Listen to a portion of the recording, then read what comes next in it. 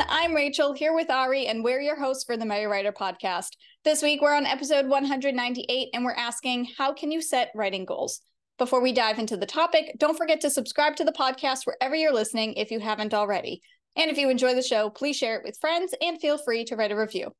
So this week, since it's the beginning of January and it's the beginning of a new year, we have to talk about setting writing goals because that's just the way we are. And I'm pretty sure that we've done an episode similar to this once before, but again, it's the beginning of a new year. So let's refresh and talk about it again. So I think one of the best ways that you can set writing goals for yourself, first, let's talk about me.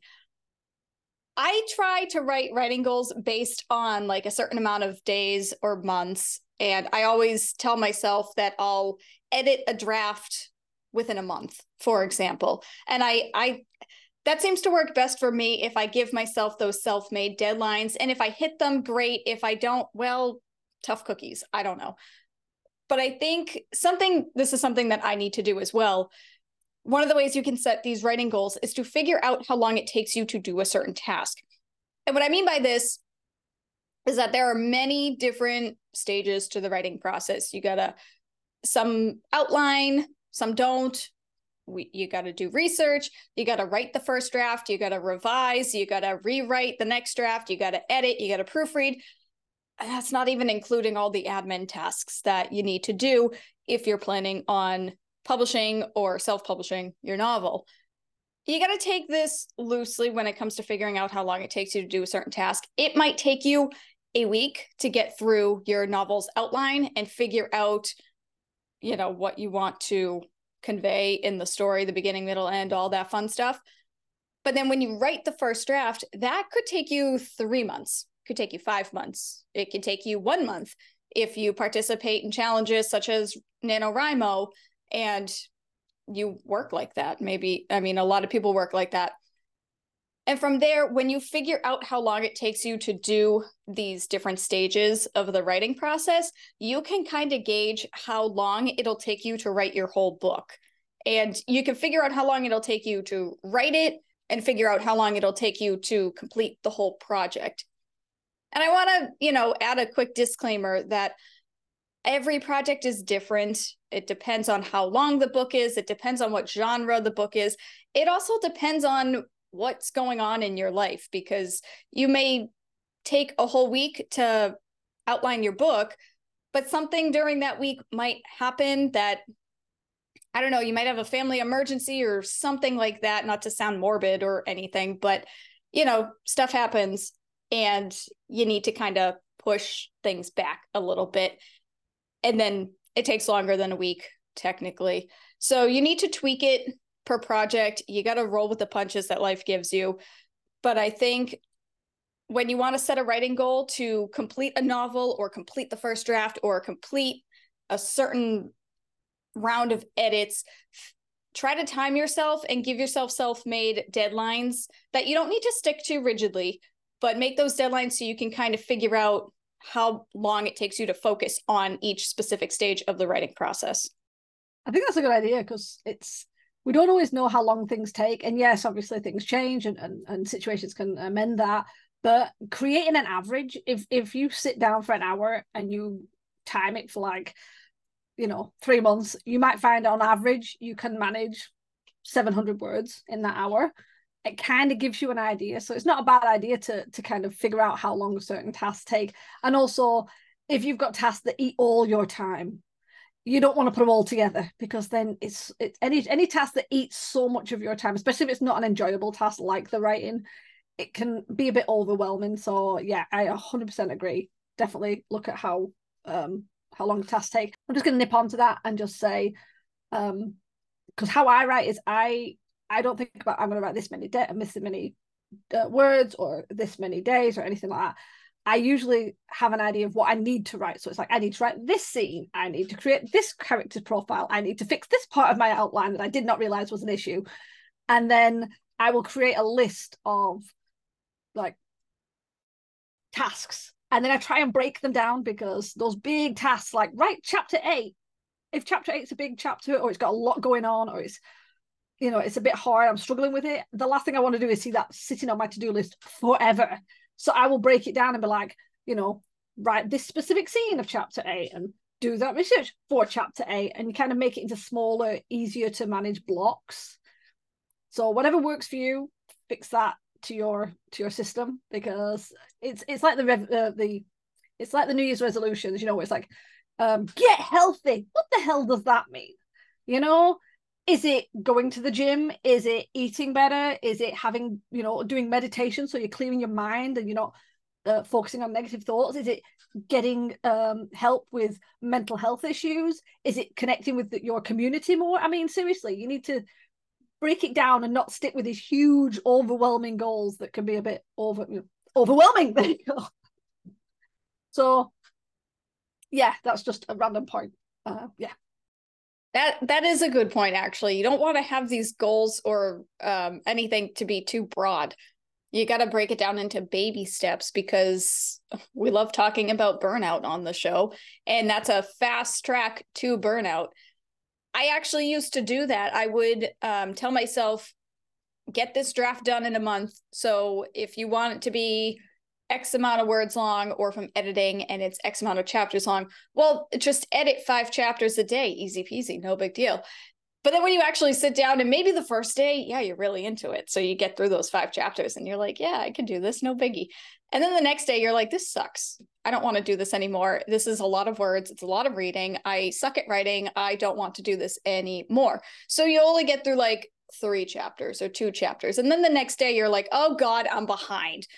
So what I did when I was editing my mystery novel last October, I calculated the amount of pages. It was like 227 pages. I divided that by 30 or by 28 because I went away for a weekend.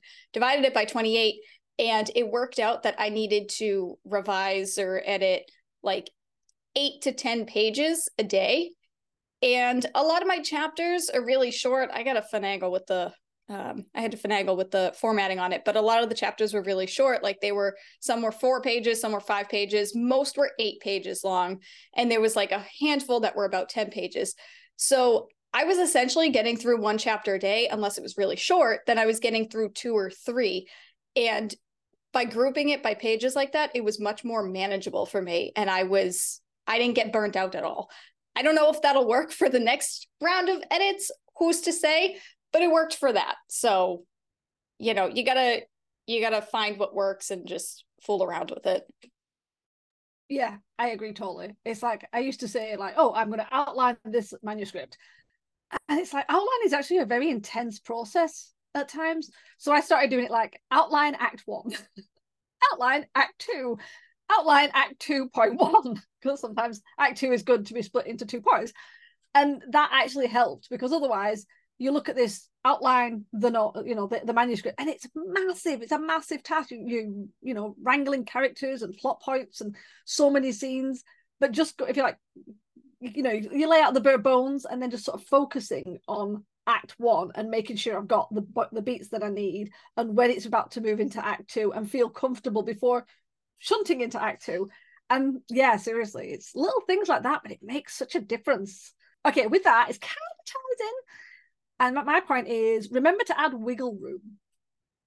So say you can, on a good day, normally write, say, 1,000 words a day. Congratulations. I can only do that every now and then. It can be quite detrimental to set your writing goal with that as a specific goal. Saying like, oh, most of the time I hit 1,000 words if I'm writing, so I might as well make every single day a 1,000-word goal. That doesn't help, because if something derails you, then like Rachel said, you have this sense of I'm behind. That's not always great. It's one of the reasons I like monthly goals. And if say that was going to be me, I would actually make a monthly goal of, say, 25k rather than 28 or 30, 31. Because that way it just gives you that little bit of wiggle room, because I don't know about you, but when I fail at goals, it can be quite demotivating, especially depending on the goal. Some goals are, if I miss, if I say I'm going to read 3 books and I don't, doesn't bother me. If I say I'm going to do something specific with my writing and I fail miserably, it does hit a little harder. So just having that space to work around, I don't know, it feels better. And also if you exceed that goal and you smash it, then you feel so much better. It's a massive motivation booster. And that's what we want. We want motivation boosters, not demotivational non-boosters. I don't know what word it is. And I'm just going to add, this does not mean you should be setting really low goals, knowing how easy it is to smash. Not like, I'm going to write 10 words a day, unless you've been struggling and you've taken forever to get back to your writing, and 10 words is all you can manage. No issue. But if you are a writer and you can write enough, don't say, I'm going to do 10 words if it's piss easy to do, because that's not great. Your goals should be stretching. They shouldn't stretch you thin, but they should be stretching. The whole point of a goal is something you move towards. It's like a result. It's a, yay, look how good you did. And if it was really easy, it's like saying, oh, we're going to do a running race, but you can use a car. It's not really the same, is it? I like that analogy. That's pretty good. Because people would do that. I think they would join a marathon and then they'd be like, let me hop on my motorbike over here and then I'll just like bypass everybody. But I do agree. Yeah, you got to add wiggle room, because sometimes things happen in life and you can't always, there are just some days that you're unfocused too. I mean, you get stuck and you have writer's block and you don't know exactly where to go next on your writing. And that can happen whether you have an outline or not. And there are going to be those days. So if you try to aim for X amount of words a day, then it's easy to, I'll say it again, it's easy to get behind. And then, as Ari said, it's very demotivating, it's discouraging. And then that's the beginning of when you stop writing. And before you know it, it's been like a year, because that's happened to me and I'm sure it's happened to other people as well. But you get to this point where you feel like you've gotten so behind on your goals and your self-made deadlines that you're just like, well, what's the point? Or if you're like me, you'll just say, well, a new month is coming 3 weeks from now, so I'll start fresh on the 1st, or I'll start fresh on Monday. And then that comes and goes because something happens on that day or on that first week of the month. And then you're like, well, next month is a new month. And then again, before you know it, a whole year has passed, sometimes multiple years if you're like me. And it's sad, because writing is something that we're passionate about. We want to enjoy writing. We don't want it to be a chore. We don't want it to be work. I mean, yes, I know a lot of us we're trying to publish and self-publish. So we want to make a passive income or full-time income, depending on what your goals are. But ultimately, you're supposed to be writing for you. It's supposed to be fun. So add that wiggle room so that you don't stress yourself out and you don't feel stuck and feel like you have to get it done. Yeah. Can I just point out, one thing I noticed is I've noticed it with my to-do list, same with the writing. If you end up getting derailed and then struggle to get back to it and then do the whole, I'll start on Monday, or, well, when this is sorted, I'll start at the beginning of the year or anything. Tasks get bigger. I know they don't actually get bigger, but they get bigger and heavier. The more you ignore them, they seem to gain some sort of mass to them, which is why sometimes we have a to-do list and we look at it and go, yeah, I don't want to deal with that. And it feels like it's huge. And then when you finally deal with that task on your to-do list, it takes like 10 minutes. And you're thinking, wow, I've been stressing about that and avoiding it for ages because it feels huge. And it wasn't huge. And it was never huge. You just ignored it so much and kind of side-eyed it so much. It became this giant behemoth in the corner. Well, at least it does for me. So, yeah.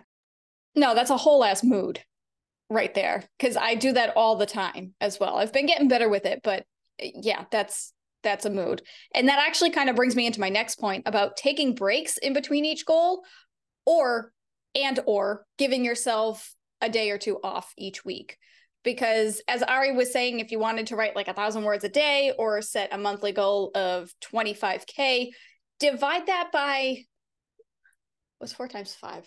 20. Divide that by like 20 days if you're doing like a monthly goal. So that way, instead of aiming to write the 7 days a week, just try to aim to write 5 days a week. So that way, if you're feeling unmotivated or you're feeling burnt out, you could say, oh, I could just take tomorrow off. And then the next day I can get back to it and hopefully feel more refreshed. Or you could take the 2 days off in a row. Do what you got to do. And whenever you complete a goal, take a break, whether it's a week, 2 weeks, a month, just take a break. So that way, when you get back to your manuscript, you're looking at it with fresh eyes. And I say this in between like every goal. If you're an outliner, sure, write your outline and then do your first draft, because you might be feeling extra motivated to get that first draft done.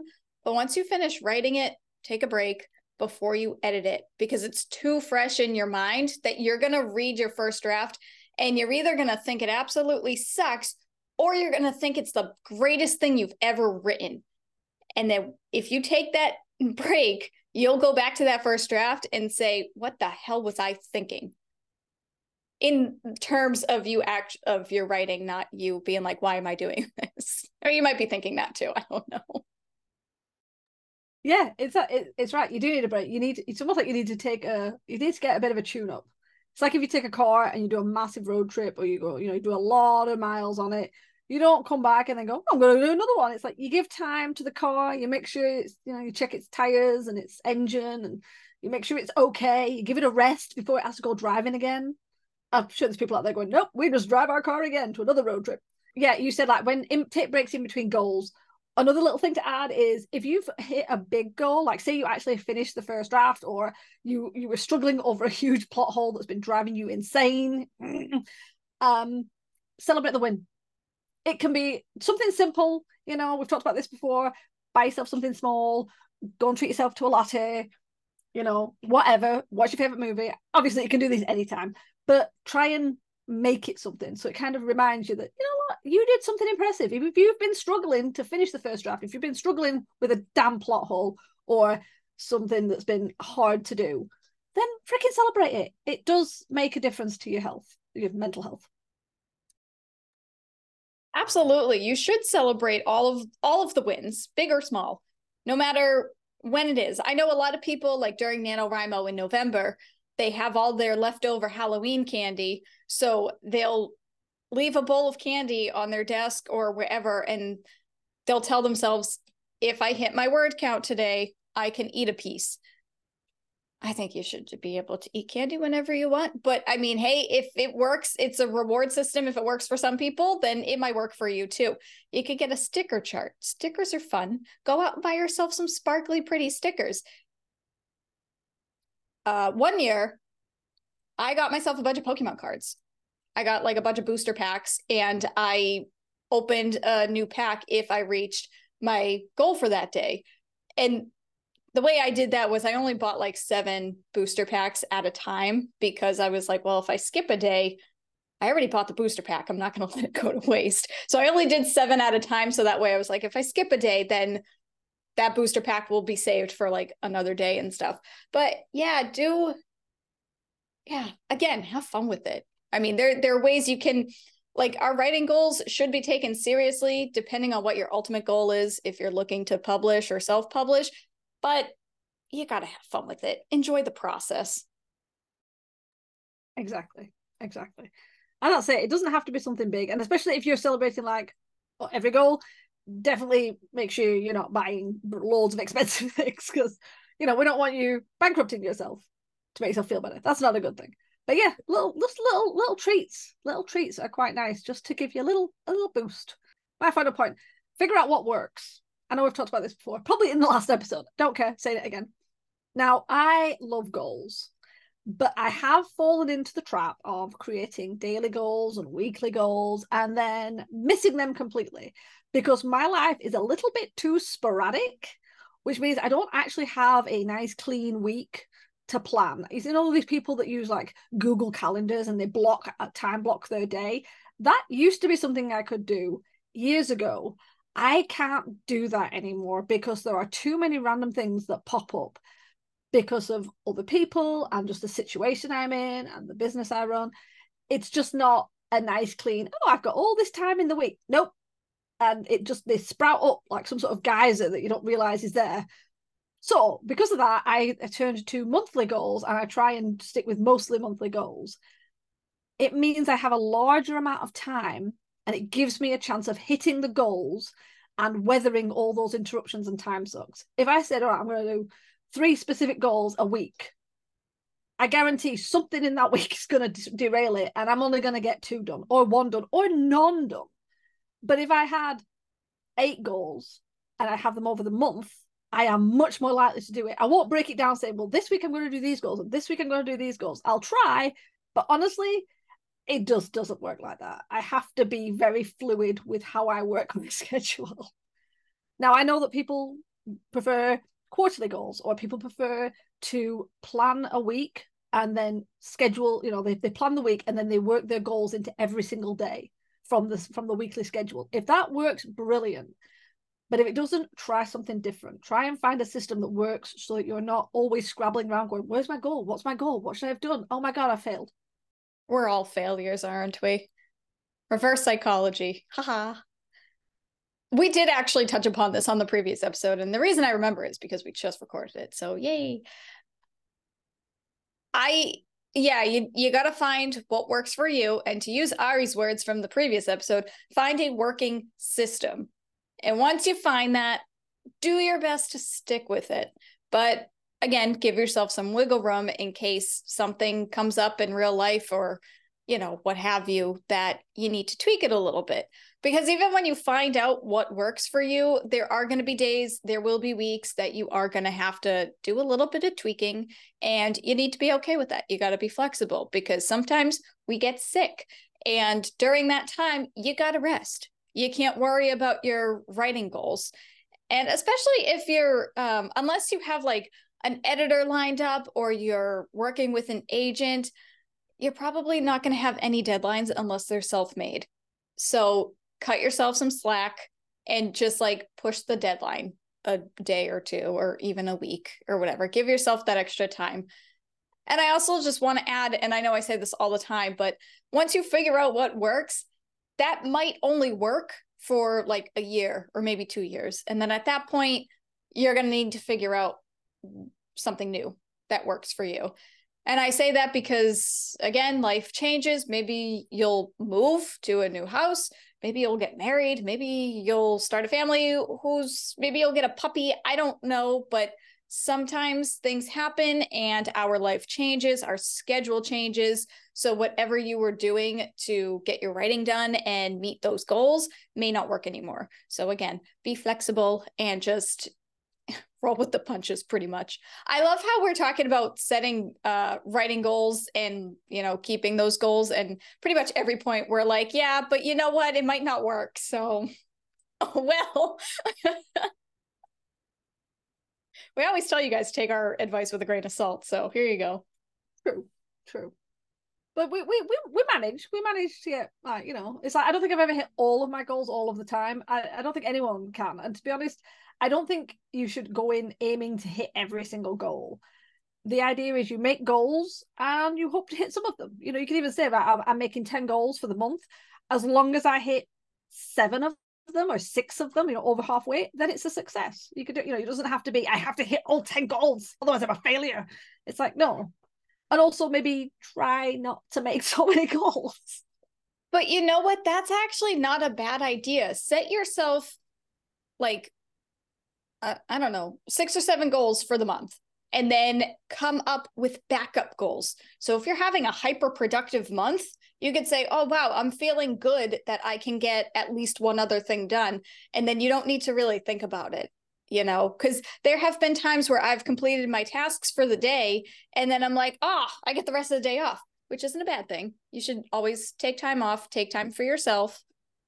But there are times where if you're like in hyper productivity mode, then look at those backup goals and say, I can just check off one extra thing off of my list. And then you'll probably feel great about it later on when you realize when you're doing your next set of goals, you're like, I got to do that. Wait, I already have it done. And then you feel good.